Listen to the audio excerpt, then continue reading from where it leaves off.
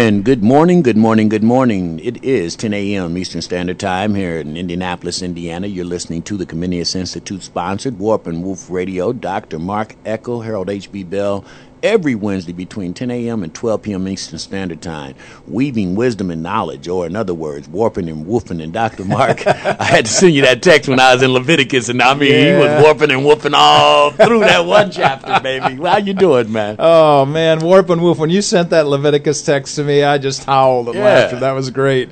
Warp and woof, vertical, horizontal threads that make up fabric, Colossians 1:17, by him, by Jesus, are all things held together. We are Christian men up here in this studio and emphasizing a Christian view of things. And today, we're going to be talking about counseling, a Christian view of counseling. Later on, Sharon Mason will be in. We'll be talking with her about what she does at CTS and her new book. Oh, my God. Marriage Ain't for Punks. Yeah, and, that's a great title. I had the pleasure of having Sharon on the show Saturday, on the show we do every Saturday. And amazing. I mean, it's counseling, really. It's what it is in a way that's palatable to to people that need to understand that if you want to dive into this marriage thing, you better be prepared, because it is not for punks, or at least ye not faint, as we've been saying all the time. That's right. But what we do each and every week, we try to bring you, as Dr. Mark said, the best information possible to help you through some times or some challenges that you might have and make some sense of it. And after you digest this information, you can be better for it. Yeah, and so we always provide you with some of the best music. So we're going to take a musical break, and when we come back, we're going to talk about counseling in the Christian community. This is Warp and Woof Radio, Cool Groove Radio, RadioNext.tv. RadioNext.tv. You are listening to Warp and Woof Radio. Dr. Mark Eckel, Harold H.B. Bell, the brothers. That's right. From other mothers. That's right. Man, we are in, and just a great day. And we want to remind you, too, if you're a nonprofit organization out there listening, Comenius Institute, community rural nonprofit. I mean, we are building a network of nonprofit organizations to get together to become a body, a holistic body, where we can really create a nonprofit social ecosystem that benefits everyone. And we were just talking off air, Mark, about one person trying to do everything versus getting the best out of his gift. Working in the body, and man, we're breaking down walls in that way. That's brother. right. Well, when you talk about breaking down walls, one of the first things I think about immediately is that the word unity is within the word community. So when you bring people together that are diverse, you automatically got that unity thing going on. Yeah, and so, as we continue, if you want to find out more about the Nonprofit Sharing Network, you contact Dr. Mark Eckel, you contact me, Harold Bell, here at RadioNext.tv, and we'll give you the information. It will be beneficial to the initiative that you have and that you're trying to do. But today, and this is one of our initial, the four bearers of the initiative was counseling, mental counseling, mental health. And Sharon Mason will be in today to talk. But Mark, we always bring things from a Christian's perspective, specifically from the book of Proverbs, on how we can help better relay this information and this message. And so how has God spoken both in his word and in creation to help us in this life? Well, let me begin by saying in a couple of weeks, I'm going to be driving down to St. Louis and doing a 2-day presentation at a church down there that wants me to come and do a presentation on psychology and film. Wow. Psychology and film. Now, how did y'all merge those two together? Well, it's a good merger. So the issue is one where I have a friend, Jim Tudor, who's down there in St. Louis, and he's in charge of a film group called Zeke Film. And Zeke Films interviewed me. There's a video up on our websites about that. But he contacted me. He said, well, can you come down? Can you do a presentation? We threw around some ideas. We came up with a psychology and film bit. And I said, look, the first thing I'm going to say to everybody is, number one, I'm not a psychologist.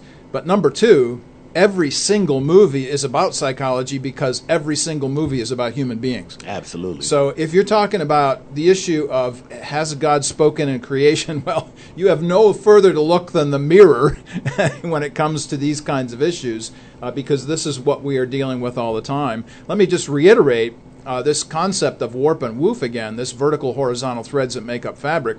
This concept is not just a simple fancy title. It really means something very important to Christians, and that is that we believe in the wholeness of life. And so when we read places like Proverbs chapter 8, we understand that person like Comenius, John Amos Comenius, for whom this institute is named, was somebody who looked through all of life and saw the need for wisdom in the world, and psychology is not outside that limit. It's certainly right within it.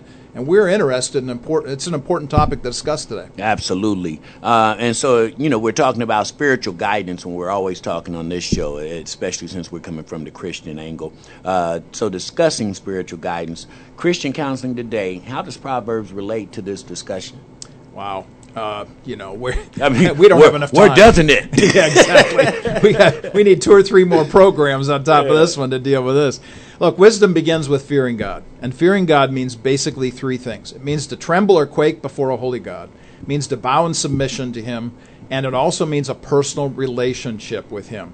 A lot of folks center on number 2, that is this bowing and submission, without acknowledging 1 and 3. That is that to be in the presence of a holy God is to quake and tremble, but also then to have this personal relationship. So when we talk about these kinds of issues, we got to go to the book of Proverbs, and Proverbs is all about the concern of the heart.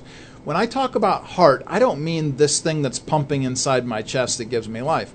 I'm talking about what the Hebrews meant. When the Hebrews said heart, they were concerned about the mindset, the center of our thought process, mission control in Houston, if you will. And so the whole person, when you read about the heart, you're talking about the whole person. When reading the Old Testament, wherever you see the word heart, it means will, emotion, intellect, motivations, all rolled into one. So here are just a few examples of this. Proverbs 4:23, guard your heart, for out of it flow the issues of all of life. 13:12, hope deferred makes the heart sick, but desire fulfilled is a tree of life. Desire fulfilled. Absolutely. And 27:19, as in water, a face reflects a face, so the heart of man reflects man.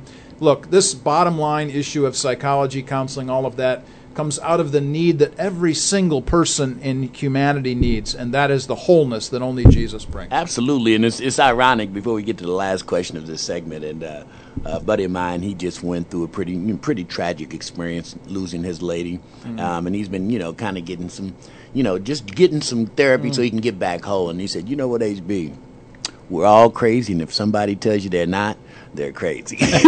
No, because really we all have something that we need attention paid to from a psychological realm. And I guess I led in with that because if this is psychology and trying to make transition in your mind and your way of thought, basically is what you're trying to do when we talk about the science of the mind. Why does psychology, counseling, and guidance needs direction from Christian theology to make sure that we, if we're going to get our mind changed, it's in the proper manner? Yeah. So I got to go back to yesterday when I sent you that thing on Facebook about butt dancing to the Blind Boys of Alabama and their music. Man, I'm telling you what, if everybody's listening to me, needs to go to YouTube. Google. This is just unbelievable, these guys. The Blind Boys of Alabama are doing some phenomenal Christian music. And I'm not talking about the new stuff. I'm talking about the old stuff and the black gospel with it and the different tune to it. And these guys are just jumping out of their skin. And they are all blind, and they do like moves like the Temptations, and they have chairs that they walk and sit down, and you almost forget that they're blind. It is right. And I was explaining to you, sharing with you, I had the opportunity in this little world I live in as an MC to introduce the Blind Boys from Alabama over at the Stutz Center over there in Butler, right across from Clues Hall. Man, let me tell you. It was one of the most memorable nights of my little career because I was so amazed by these gentlemen who all could have just taken a back seat and said, hey, man, I'm blind, I can't do it. But, man, the professionalism and the way they go about their craft, it was unbelievable. Well, I mentioned these guys and your experience with them because if you want to talk about psychology, counseling, guidance from a Christian theological perspective, man, y'all need to be listening to some good black gospel music because that music not only makes you dance in your seat like I was doing yesterday, but it certainly brings up this baseline idea that I talk about all the time, and that is that everything is theological. So as a professor, I'm actually flying out today from Indy to go over to Lancaster, Pennsylvania to do a PhD course over there. And one of the things that I emphasize as a professor all the time to all of my students is that no matter what you're studying, everything is permeated by God's Word, by His wisdom. So everything is theological. We understand the source of psychology comes from the God, and the interpretation of psychology then, from a Christian vantage point, comes right out of His Word. That's why I emphasize the Blind Boys out of Alabama, because they put theology in their music. We emphasize psychology and counseling from a Christian point of view. This is all theological. Everything is. Man, it was so good to hear them yesterday, HB. Well, I told you your conversation sometimes spurns my music, and we're going to listen to young Damon Carl, Colors of the World. And speaking of, since we're advertising today, November the 3rd, if you get an opportunity, we are doing a hurricane relief event, and I will be emceeing at the Palladium in Carmel. Ooh. And we have like 18 different independent artists coming from all across the country. All the proceeds will go to help the hurricane victims from, it was just Irma and Myra, I guess, at first, and then somebody else came floating through, so now they're added in, and we're just going to make sure that all these funds and all the ways that we can through music help some people. So we'll be right back. We're listening to Warp and Wolf Radio on the Cool Groove site. RadioNext.tv. You're listening to Warp and Wolf Radio. Dr. Mark Eckel, Harold H.B. Bell. Every Wednesday morning, God's will, 10 a.m. to 12 p.m. Eastern Standard Time, dissecting all those things in our life to try to create some wholeness. Show is sponsored by Comenius Institute. And Dr. Mark, one more time, give them some Comenius Institute update. Yeah, so we want to emphasize this concept of the bridge. We are doing 3 bridges here in Indianapolis. The first bridge is bridging high school students going into a public university at IUPUI, helping young people to think Christianly about what they're hearing and what they're seeing in classes and around campus. That's our first bridge. The second bridge is a bridge to communities, and this is one of the reasons why I love being with HB, because his emphasis on all community all the time is what we're interested in doing, and specifically in my venue, I'm really interested in bridging black and white churches, simply doing this by bringing folks together. The third bridge is by bridging the Christian view of life and things with the culture in which we live. So I'm writing all the time, I'm speaking all the time, I do Moody Radio interviews all the time, doing these kinds of things because I'm trying to help Christians to think Christianly about whatever it is that they're doing. So those 3 bridges with young people into IUPUI, into the communities, the second bridge, and then Christianity within the culture. That's huge for us. And it's major, and as we talked about before, this social ecosystem. Yes. And that's a word that we're going to really put out there and hope we brand it in your brain, because you need the professional business to help spur the nonprofits, and you need the nonprofits to help spur initiatives like what you're doing.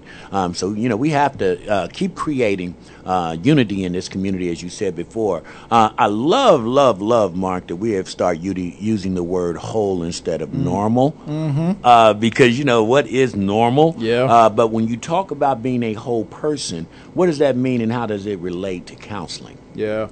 So when we talk about wholeness, let me just put it to you this way. Every night when Robin comes home, Robin's a second grade school teacher. When she comes home, we talk about her day teaching little second graders. And she tells me about the things that she sees in their lives, the difficulties they face, living with psychological traumas of every single kind. And she deals with unimaginable difficulties, the physical, the intellectual, the psychological, emotional, everything.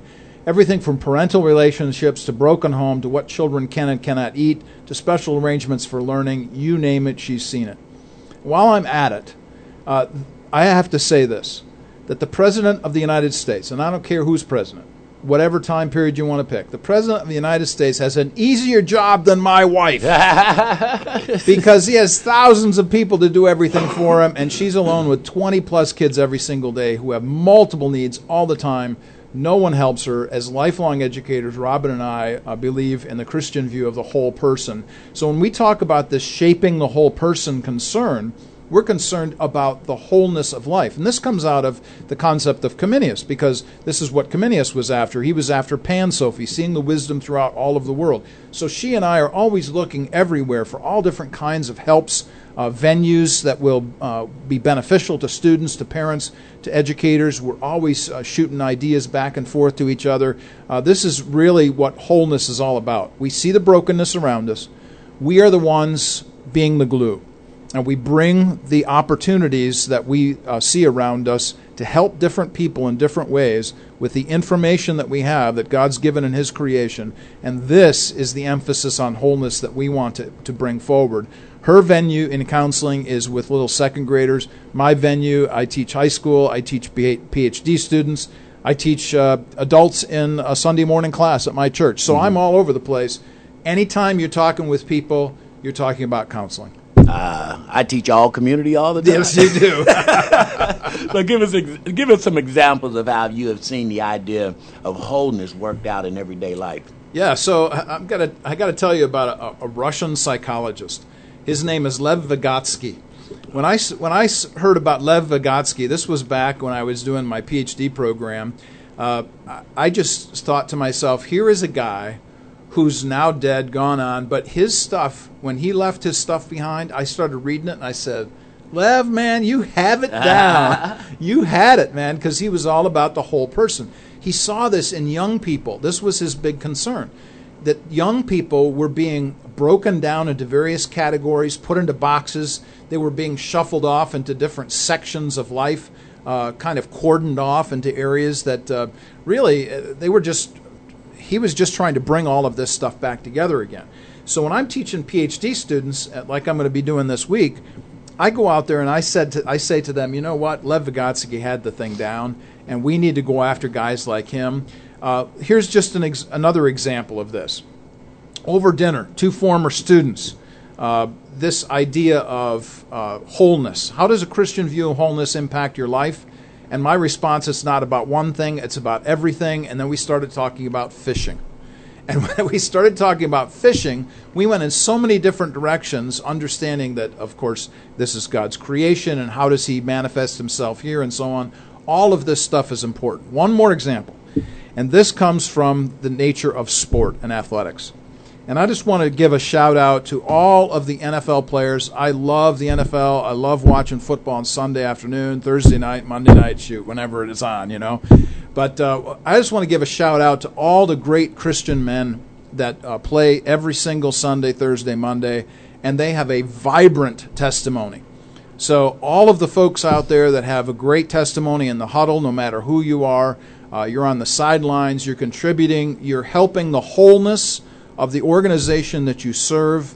People are seeing the light of Jesus in you. Godspeed to you in your craft. Thank you so much for your testimony. Absolutely. And last question I have in this segment will be one of difficulty, and this is where our cultural differences come into play. And I've said this before, a lot of times in the African American church, Jesus is all you need. And we forget that there are people who are gifted to help us in the counseling of some of the fractures you might have mentally. Yeah. But a lot of times we go away from that instead of running to that. Yeah. And so I guess what I'm asking and what I'm saying in two different ways is, why is the work of counseling or spiritual guidance so important for Christians and the church? Yeah. And why aren't we picking it up? Yeah. Well, here's where we probably need to do a whole roundtable with a whole bunch of pastors and ask them that question. Yeah. Because quite frankly, one of the things that we see all the time is that we have these new needs coming up all the time. We have this tendency to think that in the church that we have this kind of hierarchy. We got the senior pastor, we got the associate pastor, we got the assistant. It's kind of like we build this. But we're not looking at the needs of the community around us. And the needs of the community around us may be different. It might mean, hey, you know what? We need a person that's going to be able to do outreach and communication because our community really needs this. Or our community really needs what family-centered views of life have. And quite frankly, one of the biggest issues that the church faces, as well as the culture faces, is this issue of counseling. And so why not have a pastor of counseling? Why not have somebody on staff who not only has a degree in the area of their expertise in terms of a Christian view of the mind and so on, but beyond this comes at it from a Christian point of view. You do this within the church. People begin to see the church in a different way. Absolutely, and that's one of the major problems we're having today, trying to really talk about bringing people to Christ, is We have to get a different view of what the church is, even if it's only a few churches who might not be doing the right things or the proper things. We have to give a different view of what the church is today to our younger people, plain and simple. Well, the church has been doing same old for a long time. And one of the big problems with that, of course, is that you get crusty and old. And when you get crusty and old, you don't move, man. So you have been hanging around me way too long. I thought I was talking to me. Yeah, this is what a physical therapist said to me once. He said, when you're 20, your ligaments are like rubber bands. They just snap back. He said, but when you reach your age, and he looks at me, he said they're much more like leather straps. Absolutely, and they can crinkle and break. That's right. And with that, we're going to take a break. When we come back, before we have our guest, Sharon Mason, and we're going to find out how film plays a big role in the psyche of the mind. We've already heard the doctor talk about how he's getting ready to mix movies and psychology. That's going to be real good. But we'll be right back. You're listening to Warp and Woof Radio on the Cool Groove site. Oh, that is some good stuff there. That is medicine for the soul. You are listening to Warp and Woof Radio on RadioNext.tv, Cool Groove site. Dr. Mark Eckel, Harold H.B. Bell, every Wednesday morning, 10 a.m. to 12 p.m. Eastern Standard Time, making some sense of some of the things in our society and our community that don't make sense. And today we're talking about counseling, and this is very, very important because today's, as you mentioned, Mark, we face so many challenges, so many different challenges versus what we grew up under. I mean, it was a real simple time. Both of us right near 60 years old. Well, you are. Yeah, I am 60. I'll be kicking 59 this Tuesday, God's will. But we grew up in a time where life was pretty simple. Where you going to go to school? Or you going to go get you a job? You going to get married, or you going to go to the military? I mean, it's pretty cut and dry, black and white stuff. In today's world, man, it is so complex, especially for those young people who are trying to find their way in this hodgepodge called life, and with all these different temptations and lures. Yep. We always talk about current events in this last segment before your guests come in. And movies, man, that's your thing. Yeah. And I love when you can take what you love and use it to create betterment for people. Yeah. So many movies have discussed difficult issues of psychology. What movies should Christians watch to get a better idea? Just to give an example of this outside of the realm of psychology, though frankly it really does deal with the psychological issues, is a movie night that I'm going to have for Comenius Institute students this coming Sunday night. And we're going to be watching a movie by Woody Allen from the 1980s called Crimes and Misdemeanors. And Crimes and Misdemeanors is about some people who have gotten themselves into some serious difficulties, and they're trying to get out, and what those difficulties produce and the consequences of those actions. And then, of course, the idea that all of us, in one way or another, have to deal with the choices that we actually make. Well, every movie, I think, in one way or another, deals with psychology. As I was suggesting earlier, we talk about St. Louis, going down there in a few weeks, talking about this particular issue. We really need to talk about the full gamut of all of film, because it's all about humans and it's all about psychology, therefore. So here are some examples of some films I think are really important, and I'll end with the one that we're actually going to be watching in St. Louis. This is going to be on the 10th of November, Friday night, the 10th of November. So first off, I would suggest An Unfinished Life with Morgan Freeman and Robert Redford. I would say to everybody, run, do not walk, to watch this on Netflix. I've been showing this movie to audiences for years. It deals with abused women, recovery from physical trauma, death of a child, parental guilt. I could go on and on. It is a fantastic movie, must-be-seen movie, An Unfinished Life. The next one is The Spitfire Grill, another great movie that includes a returning citizen, a soldier's PTSD, the psychology of a whole town, all kinds of things, not to mention the redemption of life through the sacrifice of a woman. The Spitfire Grill, highly recommend this. Rails and Ties, Marcia Gay Harden, an Academy Award winner, along with Kevin Bacon, deals with breast cancer, child abandonment, spousal death. This thing will rip your heart out and give it back to you again on a silver platter. This Rails and Ties, a very hard but a very worthwhile film. I highly recommend it. And then, of course, you need to get your tissues out for this one. Hachi, A Dog's Tale with Richard Gere. Break out the tissues inspired by a true story, the importance of animals in our lives. Of course, we're seeing this more and more with PTSD, the trauma, and so on. Older people having animals with them, even in adult living situations. But then I want to mention Peacock. Now, Peacock is a very unusual film. In fact, it's a film that I would have difficulty categorizing, in the sense that I couldn't just say to you it belongs in comedy or drama or thriller. It's everything under the sun. Fantastic movie. I won't say anything more about it. Just go to my website, warpandwoof.org. That's warpandwoof.org, and look up Peacock in the search line and see what I had to say about it. Then go watch that movie. Awesome. And you know, several movies that I've watched too that would probably relate to the psychology of it. Sitting, you know, that's not my specialty. I'll stay out of it. No, I'm serious. I'm being serious, but you know, really, I think those are some good movies. I've seen probably 4 of those that you mentioned, and then any way that you can get help, it's good. And that kind of leads us to the next question. You know, we have information. This is the information age, technology. We can go get information pretty much about anything, anywhere. So where would you prescribe people to go, Christians to go specifically, to get some counseling, spiritual guidance? Tell us about some websites and books that might help as well. Yeah, sure. So I would go to christianpsychology.org. That's christianpsychology.org.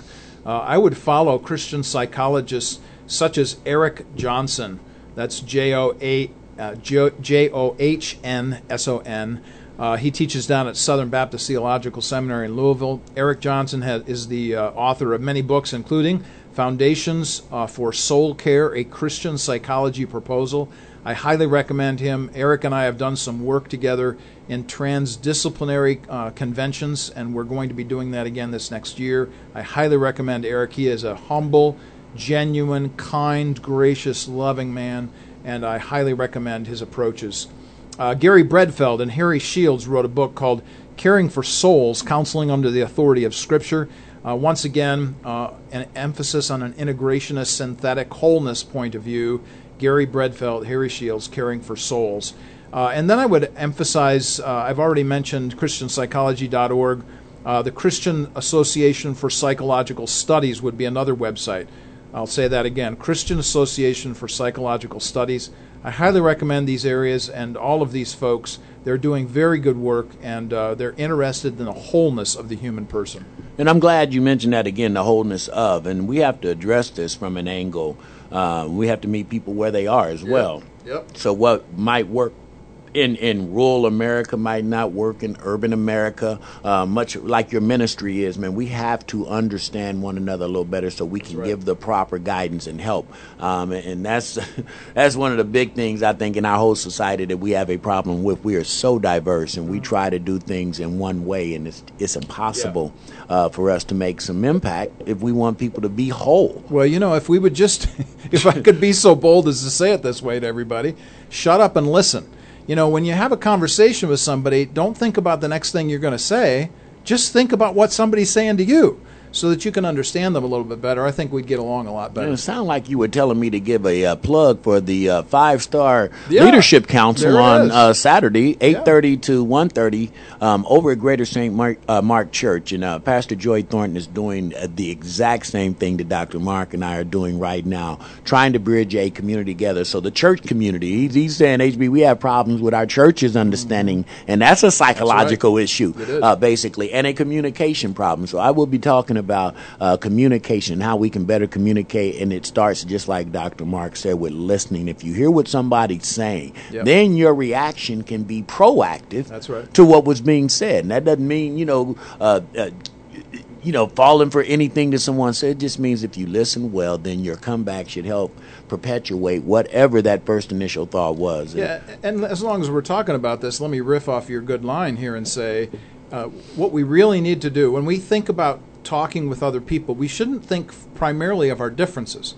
We should be seeking common ground. Could we not just do that for a change? And work on that little bitty 5% maybe different that we have on this common ground we're trying to treat. Because when I hear the word Christian, it's like a fraternity for me. Yeah. You know, I take it that this brother understands the same thing I understand. Now, that doesn't mean we like the same coffee. That doesn't mean we want the same burger. That doesn't mean that we go to the same thing for our entertainment. But we are Christians under that umbrella. Yeah. And so the differences is what's going to make this whole really happen. And I heard T.D. Jakes right before you came in, and he was talking about being a good entrepreneur. And he was saying, if you're so busy in the kitchen always cooking, how you going to run your business? And I say he was talking just to me. I got to get out the kitchen, you know, and go make some things happen. So the communication that we're trying to relate, much like wholeness from the you know. And here's where I'll just say this one other thing before we jump into the next point, and that is when I talked about the NFL earlier, notice what I said and what I didn't say. I heard what you said. Yeah. You were so eloquent. I was sitting here on my seat saying, "Oh Lord, he's not going to take me inside that box of worms." But no, it was eloquent, and it was on time. It was on point. We want to say, look, let's talk about the things that bring us together. Yeah, we got all kinds of differences. If we focus on that, we're not going to go down the road, man. Absolutely. I think we need to quit focusing so much on things that really don't create impact in your everyday life. Yeah. Like for me, you know, when I sit up and listen and I watch the people who spend their time getting involved in that conversation, right, I just say to myself, how are you taking care of your community, or how are you doing the things you need to do if this is occupying your mind? Well, here's the whole point to this show, HB. I mean, we talk about this all the time. Titus 3, do good, do good, do good. So Scripture doesn't say talk bad, talk bad, talk Absolutely. bad. And that's the great segue for this last question in our segment before Sharon Mason comes in, is everyday Christians. And I just said it. We're like a fraternity. How should everyday Christians invest in Christian counseling and spiritual guidance and in trying to make a better whole? Yeah. There's a very famous Christian psychologist from the last century. His name was Carl Menninger, and he wrote a book called Whatever Became of Sin. And he said this: if you're depressed, bad stuff just happened to you, this is what his counsel was: cross the railroad tracks and find somebody else to help. Wow. What did he mean? Sometimes, and I stress that word, we can overcome the difficulty of our psychological troubles by helping others, getting our mind off our own troubles. But there are deep traumas in life not overcome easily, and we need the help of trained psychologists, professionals. We need the right people to help us in our geographical areas, and I'm not going to suggest any counselors or psychologists on this program because every doctor-patient relationship is different. So let me just say 3 ideas here, everyday Christians. Number 1, relationship. Form a relationship with somebody. I have a personal relationship with a man who would consider, some would consider odd and difficult to bear. And I give this only as an example, not patting myself on the back. I'm just saying, hey, we talk on the phone, we text message, we go out for lunch. We purchased goods for him that he needed, unable to get on his own. God placed that person in my life for a relationship. That's my job. 2 is to listen. I just mentioned this. Don't listen to reply, listen to hear others. Robin and I spend a good deal of time listening to a person in our circle of influence. And this individual messages us, writes us in streams of consciousness, comes to the house, sometimes just to be out of the place that they're in, sometimes just to sleep. That's what they come to our house for. Number 3 is to help. Everyone's interests, passions are different. We can't do everything or help everyone, but if God has placed someone in your way, he has done so for a purpose. So be compassionate. Be kind, be generous, be tender-hearted. You don't have to read books or the latest research. Just be there. Now, our mom, HB, is a great example of just being a neighbor. In her little subdivision that she's only been in for about 6 years, literally, she has literally brought people out of their homes because folks they were just sequestered. They never talked to each other. But Mom has this marvelous, hospitable attitude and mindset that is just wonderful. She brings people to herself and, of course, then to each other. Look, bottom line is this is not rocket science. You do not have to go to seminary for this stuff. Yeah. Just go across town, cross boundaries, and present the cross of Christ to people. You know, and we're getting ready to go on break. I was telling someone the other day that it is my absolute responsibility when I meet a stranger to speak first. I mean, I don't know what this is. It's inherited in me, but I am going to always try my best to take the time to speak first, because you never know who that angel is that you encounter. That's and right. So the only way to even get that blessing is to acknowledge and speak. And when we were talking, or you were talking earlier about dogs, people with dogs, and being loved, man, is the number one primal instinct that we have as human beings. Before you want something to eat, before you want to see something, being loved is it. I mean, think about when babies are born. They're crying until that comfort comes around and that love happens, and then they'll stop crying. So, right. This, like you said, this is not rocket science. It's the bare essence of just loving one another. We're going to come right back. Sharon Mason will be in. We're going to take a couple of songs, and she'll be in right at the top of the hour. This is Warping Wolf Radio on the Cool Groove site. RadioNext.tv. We are live. Warping Wolf Radio here on the Cool Groove site as we wait for Sharon Mason to come in. And I just want to remind you, as we were telling you a little bit earlier, the Independent Music Festival. This is an event put together by my dear friend Sid Uncle James Johnston, and his go back. Let me put it like this: he was the guy who helped discover Babyface, and I'll be done with it on that. But no, he's had some great talent over the years, and is stockpiling and a cachet of artists, like taking you back, all good, pure music, just like you heard those two last artists, June Walker, Rodney Stepp, and you heard young Damon Carl. So he is really bringing some consciousness back to music, real music. All of his artists have to kind of go through. They not know how to play their instruments. They have to know how to read me. I mean, he's making them understand that this is a journey. Give them that date and time and place again. The Palladium there on the. It will be November the 3rd, Friday, November the 3rd, 7 o'clock will be the doors will open. 7:30 show will start. Yours truly and a young, just phenomenal DJ up in the Gary, Indiana area, Dinah Lynn Briggs, will be on with me co-hosting this event. But we're going to have right now it's like 18 different artists who are going to be coming from all around the United States, and they're going to be performing, and we're going to raise some funds for the hurricane victims. I mean, in 3 weeks, we just had 3 hurricanes, unprecedented hurricanes that wiped some people's lives. I mean, made people have to rebuild their own life. So, speaking of whole, this is just another way to try to help make it whole. Let's just make this a community effort and emphasis then. Tell us a little bit more about what you're doing on Saturday and why that's so important. And this Saturday, we've been building it. I have a nonprofit organization, Community Rule Nonprofit. It is getting ready to celebrate 10 years in March. It's unbelievable. But the whole initiative was my ex-wife was a reading and literacy specialist, and when we met, she was chiming about how she wanted to have a school when she retired to go back and teach those things, phonemic awareness, phonics, all those things that they say they build prisons around our youth. When they don't learn these things, then they grow up and they're pretty much functionally illiterate. Yes. You can do multiple choice, you can do true and false, and you can skate through grade school, but once it's time to start writing what you just read, transferring your thought into paper, those skills are just exposed. And if you didn't get them and didn't learn them, they don't go back to teach them.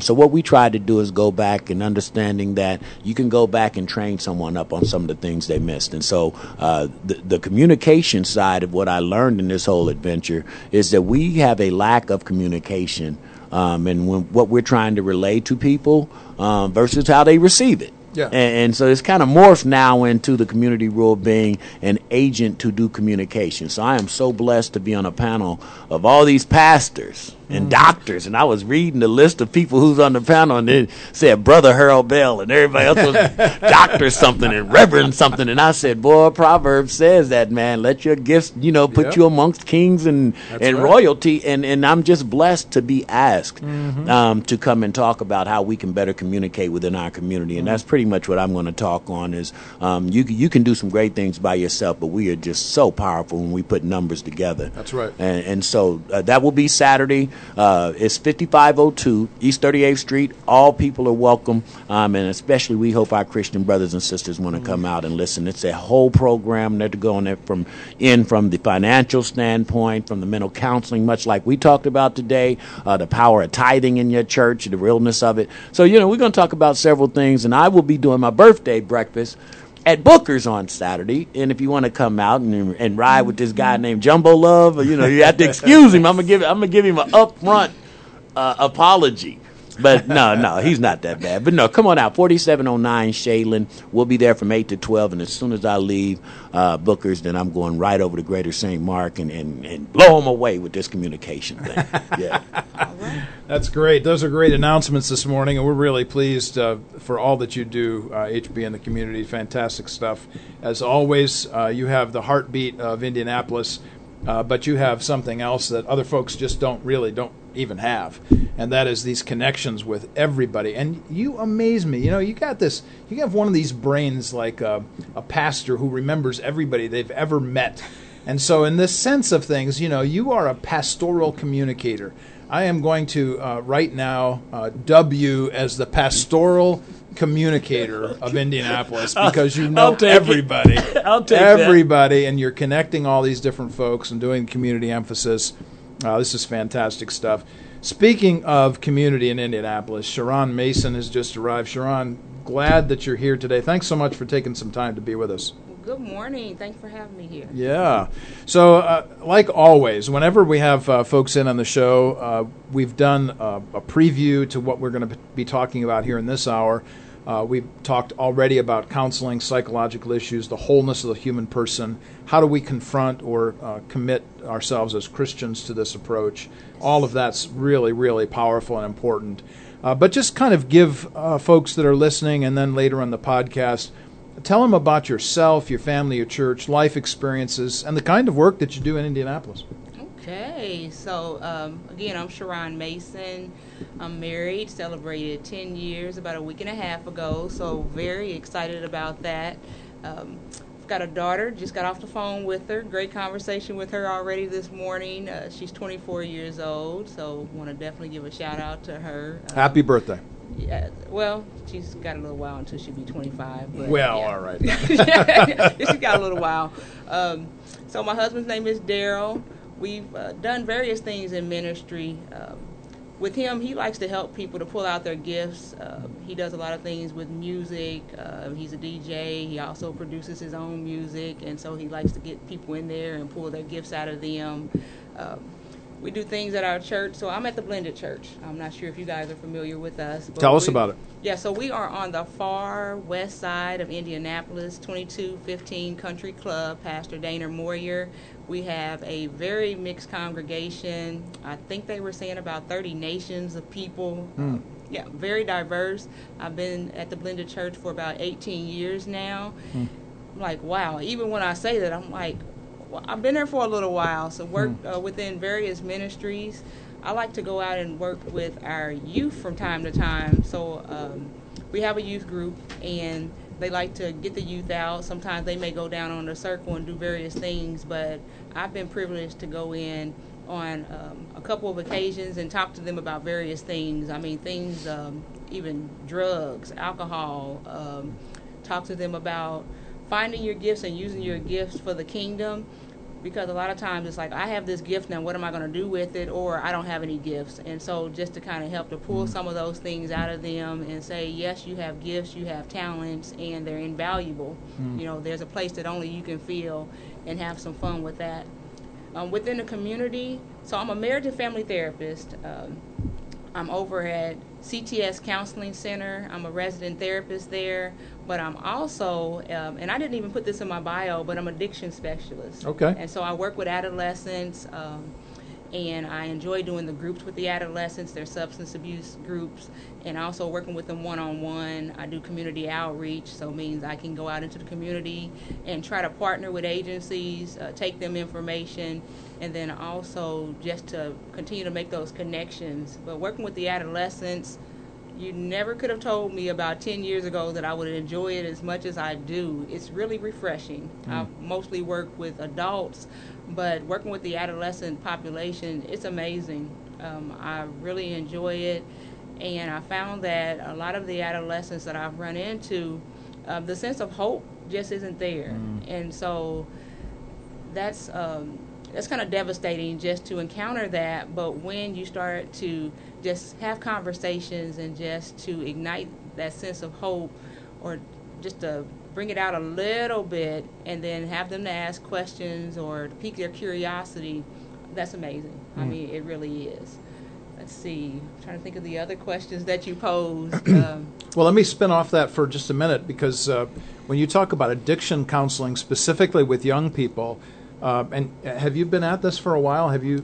No, actually, I've only been there for about 4 months in that capacity, but I've been in addictions off and on for about 14 years. Well, let's talk about the addiction part, because one of the things that is floating around in my brain at the moment is, how is it, well, let's put it this way. Have you seen an increase, a decrease in adolescent addictions? I would have to say an increase, definitely. Okay. Where do you see the increase in addiction in specific terms, like 1, 2, 3? What are the biggest addictive substances you see adolescents partaking of? Marijuana. Okay. Yeah, marijuana, they'll call it weed. I mean, they've got lots of different names besides, marijuana and weed, but I would have to say what I see is the marijuana, what they call that kind of gateway drug that opens them up to other things. Okay. But yeah.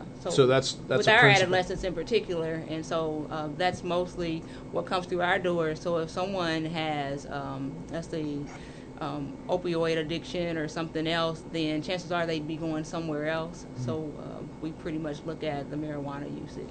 I was just reading this week about one coroner who has quit in Indiana because there are way too many people for him to deal with. I mean, bodies coming in because of this opiate epidemic, and he just can't take it anymore. Right. And so he quit. Overwhelming. I could not imagine. And so, because when you look at the marijuana, when I look at that, a lot of times it's like it's natural, it grows from the earth, it can't be bad, God had put it here, and just to have some of those conversations where when you've got this brain that's continuing to develop, anything that you're introducing to it, it's going to alter, and it's going to alter it for a lifetime. So just to start with some basic conversations and just realizing that if I'm using this to cope now, what am I going to be using later?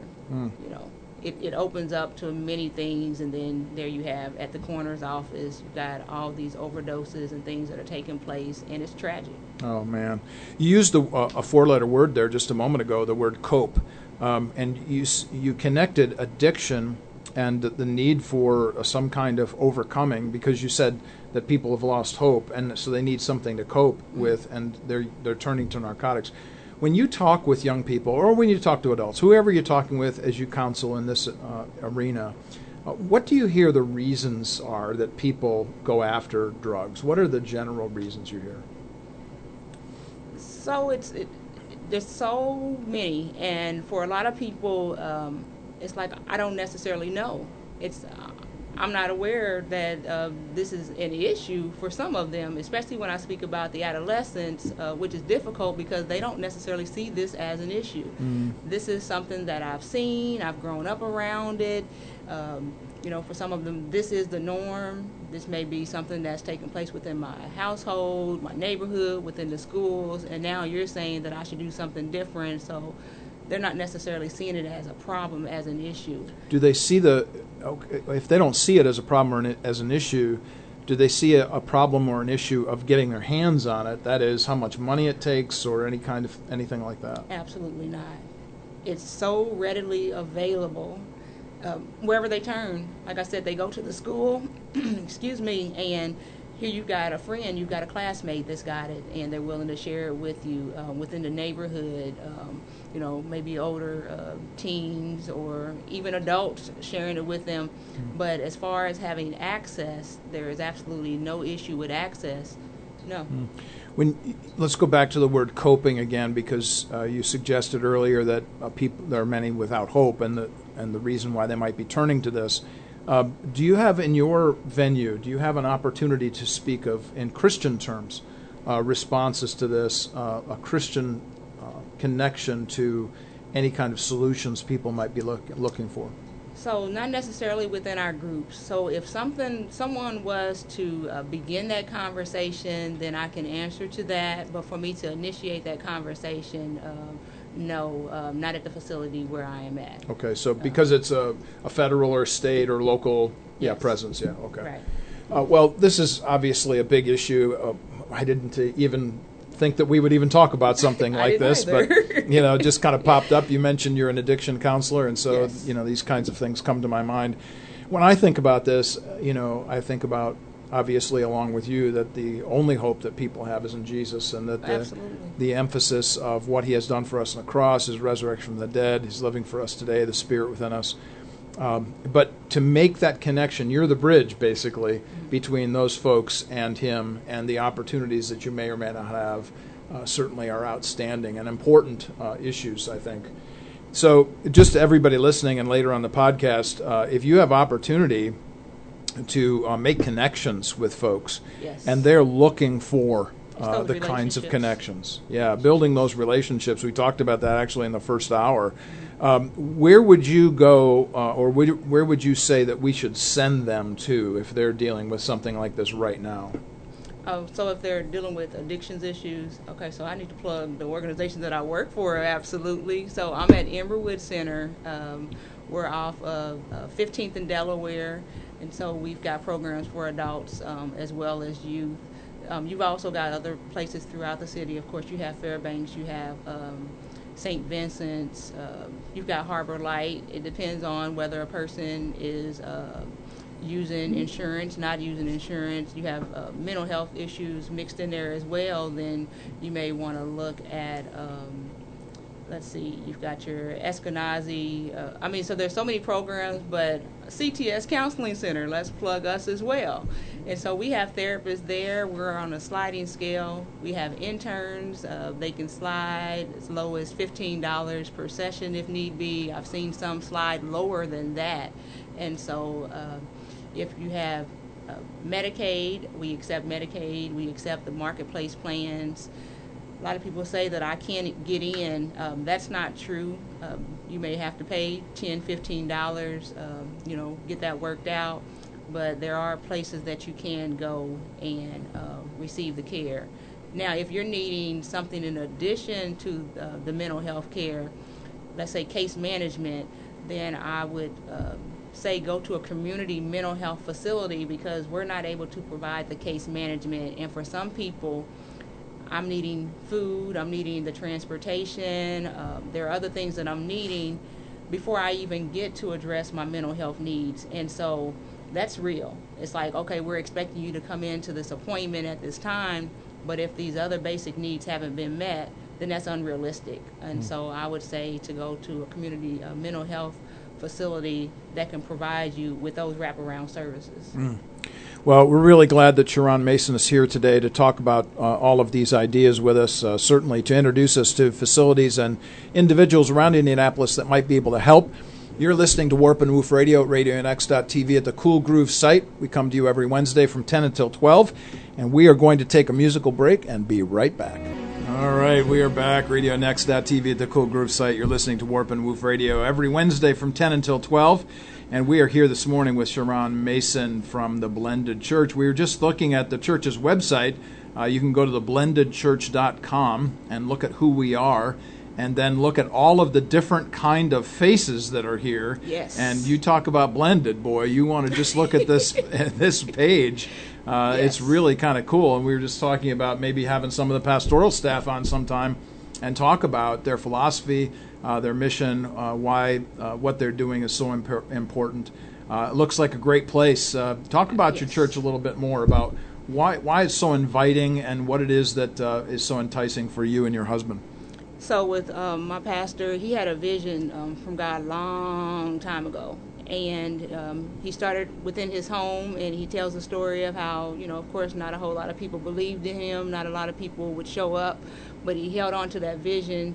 And to see what's taken place since that point, it's non-denominational, and try to take that out of it, but the word is in the house, and he preaches it, he lives it, loves on people. I remember having surgeries, and here comes the pastor going through things, and here's a pastor. Now the church has grown tremendously. We have 2 services, lots of people, but you're able to still have that personal touch through the staff, through the pastor, which is awesome. I love our pastor. I love all of our pastors. Lost a brother about 3 years ago, and our pastor, Augustine, from our Hispanic church, he actually came and he preached my brother's service. And that was something that was special because you're going through a very difficult time, and then for him to be able to preach a message that was impactful, timely, impactful message, and so to have those connections, I mean, it's priceless. Yeah, it's fantastic. Just again, seeing all of the different kinds of faces here on the website is really great. One of the things you pointed out, however, was that you were showing me on the website that you have a full-time therapist on staff as a pastor. Talk about that. Yes, so we do have a therapist on staff because, of course, pastors can become overburdened. I mean, of course, you want to meet the needs of the congregation, but if it goes beyond you meeting with a person for 2, 3, 4 sessions to address this issue, then it is important that you pass them on to someone that can meet with them on a regular basis and that can meet those needs. And I can see how a lot of pastors would get burned out because you have an entire congregation. I mean, the church is for the sick. It's for the sick. It's for the hurting. And we come in with these needs, and now we trying to place it on one pastor, 2 pastors, 3 or 4, and it can be overwhelming. So to have someone that's dedicated, she's in a couple capacities. So she's also our worship. She also is over worship as well. But to be there and to be in a capacity, have been trained to be a therapist and to be able to meet the needs, it's amazing. It really is. And then she also, we've talked, and so she's made referrals as well. So we do those things as therapists. We're not trying to, each and every person that comes in, this is someone that I'm going to be able to meet the need. We realize that this is something that may be better met with someone else, and then we make those referrals, we make those connections. Oh, that's fantastic.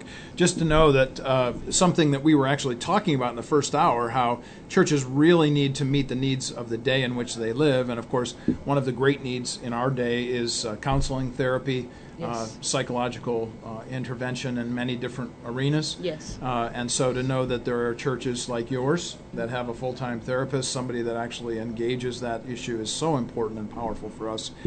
So, again, thank you for your work.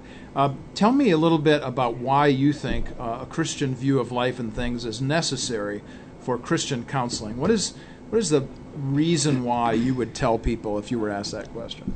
So what I would say is we're not just one-dimensional. We don't just have this body. We're not two-dimensionals. We don't just have the psychological aspect in our minds.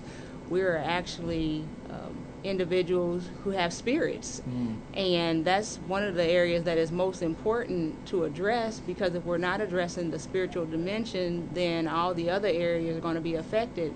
And so that Christian view, it allows us to see that it's not just about what we see, it's not just about what we hear, it's not just about what we've experienced, but it's on a whole nother rim, and it goes into from here until we leave here, and then we're in the other realm. So we can't just be focused on what's taking place. And there's a lot of people who are hurting. There's a lot of grieving that's taking place. But the Christian worldview allows us to have hope. I mean, that's the main thing. It's the hope in that, and that we don't have to suffer alone, even when we're not surrounded by people and we're not engaged in those relationships. There's a relationship with the Father that's always there, that's always present. And then if you've accepted Christ, now you have the Father amongst you, and then you've got the Spirit within you. How can you lose? You can't. You can't. And so it allows you to do things that you couldn't do within your own power. So if you have psychologists who, let's say, for instance, only approach their craft from a scientific point of view, that is a naturalistic point of view, how would you say how would you differ from somebody who is purely a naturalist in their approach to psychology? It would be bringing in the other realms. It would be bringing in the spiritual realm as well, because you're missing a whole part. And it's the part that everything falls under. So it's not even the part that falls up under. Your spirit doesn't fall up under your psyche. Your psyche falls under your spirit. So it's that overarching part, and it's foundational. It's extremely important. You can't get around that. And so some people will say they beg to differ. I mean, and they can beg to differ, but you have to address the spiritual realm. There's something missing if we don't. I'm thinking along the same lines of a person who has just gone through a really rough time over the last year, dealing with some very serious surgeries, and thinking early on, the doctors did, that he was going to die. And the only thing that they could ascribe to this, to his coming back to life, literally, was prayer. And, here are doctors in the medical facilities going, I don't know what you all are doing, but I guess that's because we didn't do it, Right. Yeah. Oh, absolutely. And we hear those stories over and over and over again. I mean, so that's a life and death situation, but a lot of times we're walking around here, and so we have that physical life, but spiritually we're dead. And that's what we see. A lot of people that are spiritually dead. Right. And then, of course, we won't even get into the essence of what this is all about, but we talk about the spiritual world itself and how, let's say, for instance, when we read about the Las Vegas shooter and his girlfriend, he would wake up in the middle of the night screaming, and what one of us who is a Christian would not think at some point, to what degree could we ascribe demonic activity to such things? So the issue that we're confronting here in a psychological realm isn't devoid of the supernatural, and we want to make sure that everybody listening to this understands that. So how would you say, generally, how would you answer the question, describe Christian counseling? What would you say would be your definition of that? So if I was to define Christian counseling, it would be to bring it in all aspects of the person. So bringing in the spiritual, the mind, and the body, and addressing all of those and not necessarily trying to even separate them. So you're going to address each and every one of those areas and looking at, first of all, praying about going into these sessions. And so I don't have all of the answers, and so I'm able to pray and ask for guidance, direction, for wisdom, for insight, ask for all of those things, because I may not be able to see exactly what's taking place. I may not have understanding, but that can be imparted to me. And so prayer is very important, and that would be an aspect of being a Christian counselor, is allowing what you already have at your disposal to help you, and that would be of utmost importance. Yeah. This really kind of leads us into a theological discussion, which, again, we won't get too far into because of the depth of that. But, as Christians, we actually believe in something called sin. And so do you ever engage in the issue as it relates to human responsibility? So do you ever say to somebody, are you taking responsibility for your actions, for your choices, for your decisions? I may not use those words, but it's really a thing about consequences. And when you look in the terms of consequences, you have, whereas there's positive and negative consequences. A lot of times when we talk about consequences, we're thinking about the negative, but there are positive consequences. And so for whatever our actions may be, and even our thoughts, whatever those thoughts that you allow to continue to linger in your mind, there's going to be a consequence to that. And so if you're allowing the negativity, whatever it is that you're watching, there's things you may be watching, engaging in that you shouldn't be watching and engaging in, there's going to be something that's going to come out of that. It's going to manifest in certain ways, and so it's not just a coincidence. So I would speak more in terms of what's going in, and then now we're seeing what's coming out. Yeah, so you mentioned a word that doesn't get much play, but I'm going to play it because I think it's an important word, and that's the word should. So as soon as you say the word should, or shouldn't, you are actually subscribing to an ethical standard. So does this ever come up in your discussions with folks that you're counseling, the shoulds and the shouldn'ts, and that there's actually a standard which is a better standard to follow in life? When you think about the shoulds and the shouldn'ts, try to keep that out, because the shoulds and the shouldn'ts is almost a judgment thing, and anytime a person feels that they're being judged, it's I'm going to kind of dig my feet in, and I'm not really going to listen to anything that you have to say. And so it's looking at what are your values, what are those things that you hold to, and what it is that's going to allow you to live out the life that you're desiring. because it's not as much of what I feel that you should or shouldn't be doing, but it's what are you wanting at the end of this? What are you wanting to take place? And it's not even about me, so I have to back up, and that's really difficult as a person when you're. I mean, it's kind of like I told you I was talking to my daughter before I came in. When you're talking to your children, you've got in your mind, this is going to help you to get to this place or to that place, and sometimes we can be a little bit off. You know, I've learned that, and I've had to apologize numerous times because my way is not always the way, you know, to get there. But then there are some things that are some absolutes, and this is the way that's going to get you to the end result that you're desiring. But it kind of can't come out that way because once again, a person's going to dig their feet in. So you're going to help a person to come to that conclusion, and it's like, how do you go about doing that? So that takes some serious finesse, but that takes some prayer. Yeah. Well, really, what you're talking about then is how do you approach people? Yeah, and it's not the same way with each and every. It's got to be different for each and every person, just like within our relationships.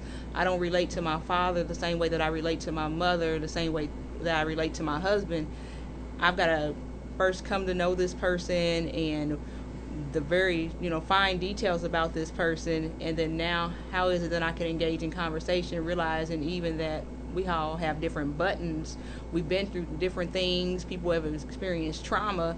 And so be mindful of the way that we approach people, because it's not my job to turn this person off. It's my job to help them, draw them to the light. Not to be a dark image. They're looking like, oh my gosh. So it's having joy. That's important. If I'm going to be a Christian, it's important for me to have joy. So how am I talking to you about hope? When you're looking at me and you're like, well, this is a person that they're saying they have hope, but they look pretty hopeless. So it's living out that life. That's even more important than even speaking about it. What are you living out? I love your concepts there about approach and how everybody's different, and it certainly doesn't work the same way for everybody, and we are not going to be the kinds of people that can actually say, well, this is a boxed approach to this issue, and if you confront this concept of, pick a subject, this is the way you should go. This has always bothered me that somehow there's one size fits all. Maybe that works in clothing from time to time, but it's not even that. And not even we've that. We've seen that try to work. No, we've seen it. It doesn't work. Well, one of the things you told me about was this quotation: "Healthy families are the foundation for healthy children, healthy society." What has inspired your focus, and why is that important to you personally? So when I look at the inspiration, I had grandparents. So the way that our houses were set up, so we lived in a house, and actually, excuse me, we lived in a house and there was quite a few people in that house. So it was a grandmother and, mom and cousins and aunts, uncles. And then right next door was my dad's parents. Right next door was my father's grandmother.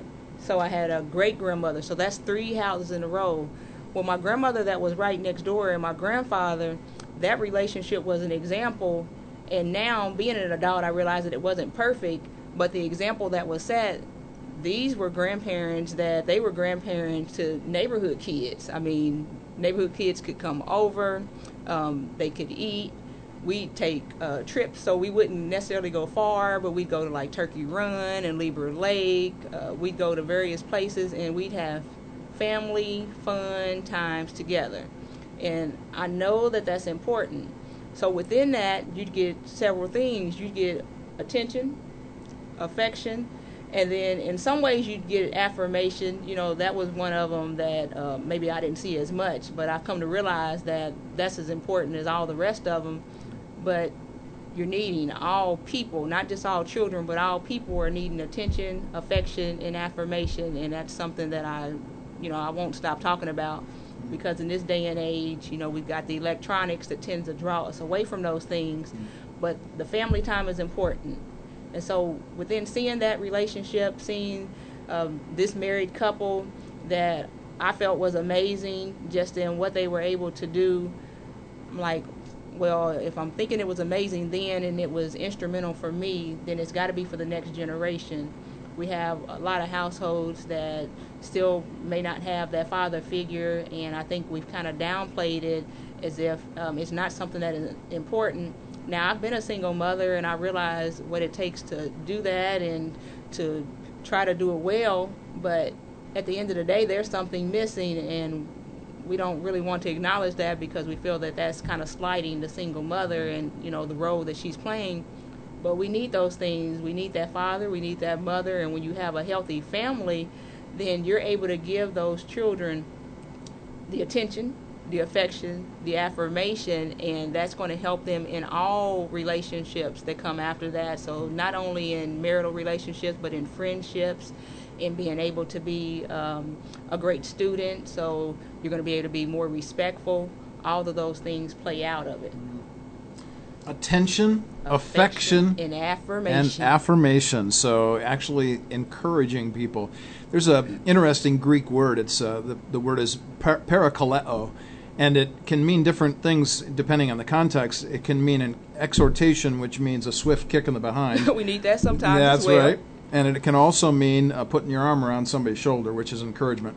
So both things sometimes. Yes. We need those at different absolutely. times. Yeah, you need both of those, and that's from the time that you come here into the world until the time that you leave, you know, this realm. Yes. Yep. Well, all of this is fantastic emphasis. One more question about what you deal with in terms of psychology. What are some of the key differences that you would say between the Christian view of counseling and other views? What could you give us, a few bullet points here on what those differences might be? Okay, so with other point of views, it may take into account the physical and then also the psychological, but the main difference is bringing the spiritual in, realizing that the Holy Spirit is real. I've seen the Holy Spirit transform myself, my husband, lots of people, and so not to use the Holy Spirit the way that the Holy Spirit is designed, I mean, to be there as a help, as an advocate, to transform so many different things that the Holy Spirit's able to do, but if you're not bringing that in, then you can bring about some changes, and I won't say that you can't, but it's not. It can't be to the same degree as if you're allowing the Spirit to come in and to help. I remember just kind of being newly married early on, and I would say that it was a little bit of nag to me. I hadn't kind of gotten rid of the nag, but when I realized that when you're talking about being equally yoked, now you've got this person that has the Holy Spirit within them, you've got the Holy Spirit within you. I don't have to nag. Why would I ever do that when I can talk to the person that's able to speak to you, wake you up out of your sleep, and help you to make those changes? That was monumental. I mean, it was, once I realized that and I saw it working, it's like, that's the key. But it took a while. It took a while to realize that. And so why would you not use that? That is at your disposal. Yes. So the Holy Spirit instead of nagging, huh? That's the issue. I'm telling you, it's the key, because what the nagging does, it makes you resentful. It makes you not want to come home at night. And so what you're trying to do is set an atmosphere where everyone wants to come home and wants to be comfortable. But if you feel that you have to nag because these changes that you're hoping to take place aren't taking place, that's a rough place. That's a very rough place. This leads us right to your new book, to your book that we want to talk about today. Marriage is not for punks. We're very gotta have the ain't. Sorry, ain't for punks. Wow, got to get my English straight here. It ain't for punks, people.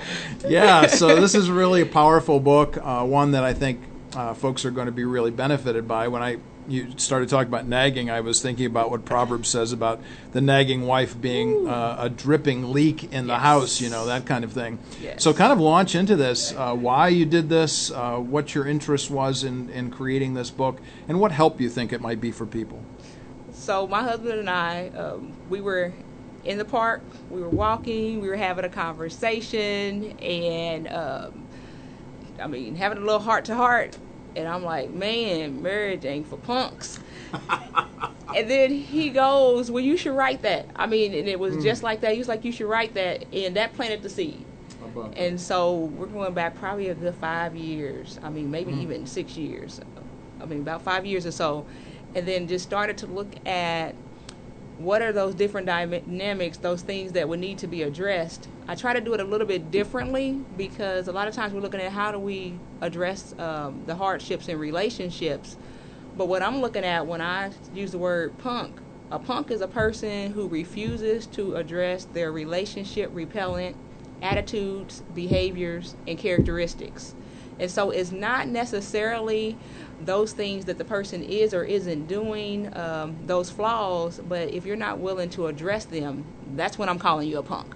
Okay, so you repeat that again because the word repellent got me immediately. I'm thinking about ants in my house or something. So talk about why did you use the word repellent and how does that bring that out a little more? Okay, so you've got relationship repellent. So if I'm in a relationship and I'm wanting this to be a healthy relationship, I'm not wanting to repel that person. I'm not wanting to turn them off, turn them away. I'm wanting to draw them to me. But if I'm refusing to address my relationship repellent, so those things that are detrimental to a relationship, my attitude, my behaviors, my characteristics, then I'm sabotaging this relationship. So I'm saying that I'm wanting a healthy relationship, that I'm wanting it to be great, I'm wanting it to be awesome, but I'm not willing to do the things internally within myself. That doesn't make any sense. And so we talk about what insanity is doing the same things over and over and expecting a different result. Well, if you want a different result, you've got to do something different, and that's what I'm talking about. Getting down to the dirty and the ugly and those things that we say, this is just me. Well, some of those things that are just us, they weren't initially just us. We've experienced some things. We've seen a lot of times too much as children. We've heard too much. We've been told things that we shouldn't have been told. We've not been told the things that we should have been told. And that goes on into our relationships. And now we have to kind of rebuild from the inside out. And it's not fun sometimes. It's not easy, but it's necessary. Yeah. Do you see this book being used in, let's say, for instance, at CTS, at your church? How do you see the book being used? So I even speak to that because it's not a book for married people exclusively. It's not a book for single people exclusively, for the divorced, for the engaged. I see it being used with all people because wherever you're at, you're able to address your own stuff. And so it could be used definitely within the church to have some conversations, whether it's like a small book group, a cell group. It can be used definitely at the counseling center as well as a resource. It can be used, you're reading through it and then you're going through the various sections with your therapist. I was talking about how awesome that would be to have a client to come in and say, well, you know, I'm kind of wanting to use this as a part of my therapy and just to kind of see what it is that I'm needing to address because I'm not fully aware. A lot of times we're not able to see all of our mess. Sometimes people from the outside can see our stuff, or people who are close to us can see it, but sometimes we can't see it because it's been a part of us for so long. And so to be able to bring it in and to kind of dissect it and to look within and see, I see this that's taking place, I see how my relationships are being impacted, and what is it about me that's in the equation that I'm maybe needing to address or to change. And so at the back, there's actually an inventory. So you can take the inventory, looking back over what you've read and seeing how this does or does not apply to you, and then also give it to someone who knows you well. All right, take a deep breath. Because if you're asking them to be honest and to kind of let you know what it is that they see, how they experience you, what they may have observed, then they're going to have an opportunity to kind of let you know that, yes, I kind of see this, and not just to say that. You don't stop there, but give reasons, examples of why this is or is not something that applies to you. Oh boy, I don't know if we really want to go there now. And I was thinking about that, but if we're wanting to truly see a change in the world, we have to truly see a change within ourselves, and it's the hard stuff, you know. Of course, it's like I want to be a bestseller, but it's like this isn't a popular subject. So, yeah. So what I'm looking for those who are not the faint at heart. I'm looking for those who have the courage of those who are wanting to step out of denial, you know, just for a little while, and just to be a better self, you know, person for yourself, not necessarily for your mate. I mean, definitely for yourself, for God, but it's not just about your mate. And a lot of people are like, okay, this is about me finding the perfect person and all those things, and that's definitely not what that's about, because you have to live with yourself 24/7. I mean, you don't get that break from yourself. Now, with your spouse, they may be going to work or going off, you know, into the business world, whatever they may be doing. So you get those, you know, reprieves. But with yourself, that's not the case. So why would you not want to be your best self? Now, oftentimes things come up that you may have repressed. You may not have wanted to think about things that you've experienced, whether it's, you know, emotional, sexual abuse, abandonment, all those things, rejection. Those are difficult things because sometimes they're attached to people that you truly do love. But you have to be able to hold those two realities. And so this is the person that I may love, you know, I may still love, but this may be a person that has really done me wrong, that they some things weren't perfect within it. So if you can hold those two realities, you know, then you're on your way. Oftentimes it's either I'm going to hate this person because they treated me this way, or I have to kind of brush these things aside because I just want to love them. But yeah, I can acknowledge the fact that I wasn't treated the best in some aspects, and I also love this person. I can still forgive this person, which is something that definitely is important. I don't think we talk about forgiveness enough, but when we hold on to things that have taken place, that's not, I mean, sometimes it feels empowering, it feels strong, but really it's deteriorating. It deteriorates our core. Wow. So if we've been punked, and that we might be the punk, and we need to get out of our punkishness. Yeah, I'm proud to use that. Yeah, okay, if I've been punked, I don't want to be the punk, and I need to get out of my punkishness. Yes. I'm definitely keeping this away from my wife. That's all I got to say about this. No, we're going to hand deliver her a copy. No. Give her the inventory. Here you go. Oh, that's funny. Yes. Well, I think your focus and what everybody needs to hear this morning, as well as in the podcast later, is this concept that this is an emphasis on how do we think about ourselves differently. And the inventory at the back of this book really sounds very important and something that you know, we could all be benefited by. Yes. So what would you hope, let's go back to the word hope, what would you hope for churches and pastors and lay leaders and whoever else around Indianapolis that might come out of this book, that as you see this book continue to be sold or given away in various venues? What's your hope for the book and for the church generally? So I'm hoping that it just opens up some dialogue, and sometimes we don't necessarily want to have those difficult conversations, but they need to be had. But when you open up the dialogue, you have the conversations, you have to be prepared for what comes after that, because the last thing that you're wanting to do is to open up some wounds and now here, go figure this out for yourself. So you have to have some connections with others who are able to maybe pick up from where you left off, and that may be a therapist, that may be a counselor, someone that's able to walk the person through and have that intimate relationship, because this isn't something that's necessarily short term. You know, a lot of times we didn't pick these things up, you know, like over the course of a week, over the course over a month, and then over the course of a week or a month, it's not necessarily something that's going to be healed. It's not necessarily something that's going to be rectified. So you have to have some people that are able to be in it for the long run, that are able going to be support you in what you've kind of gotten started in the conversation. And so it's just realizing that none of us are perfect, and sometimes as Christians we walk around like we've got it all together, when we messed up, we jacked up. That's why we came to Jesus. That's why we're needing a Savior, because we can't save ourselves, and we are not perfect. The other side of that is not to shame ourselves or anyone else.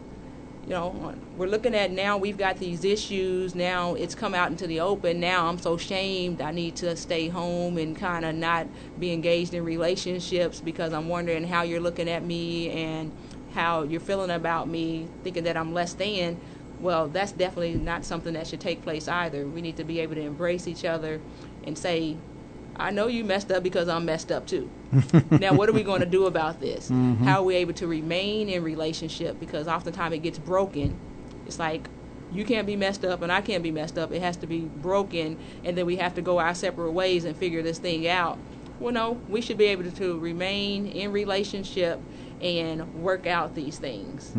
Because in and of ourselves, a lot of times we wouldn't even desire to work it out.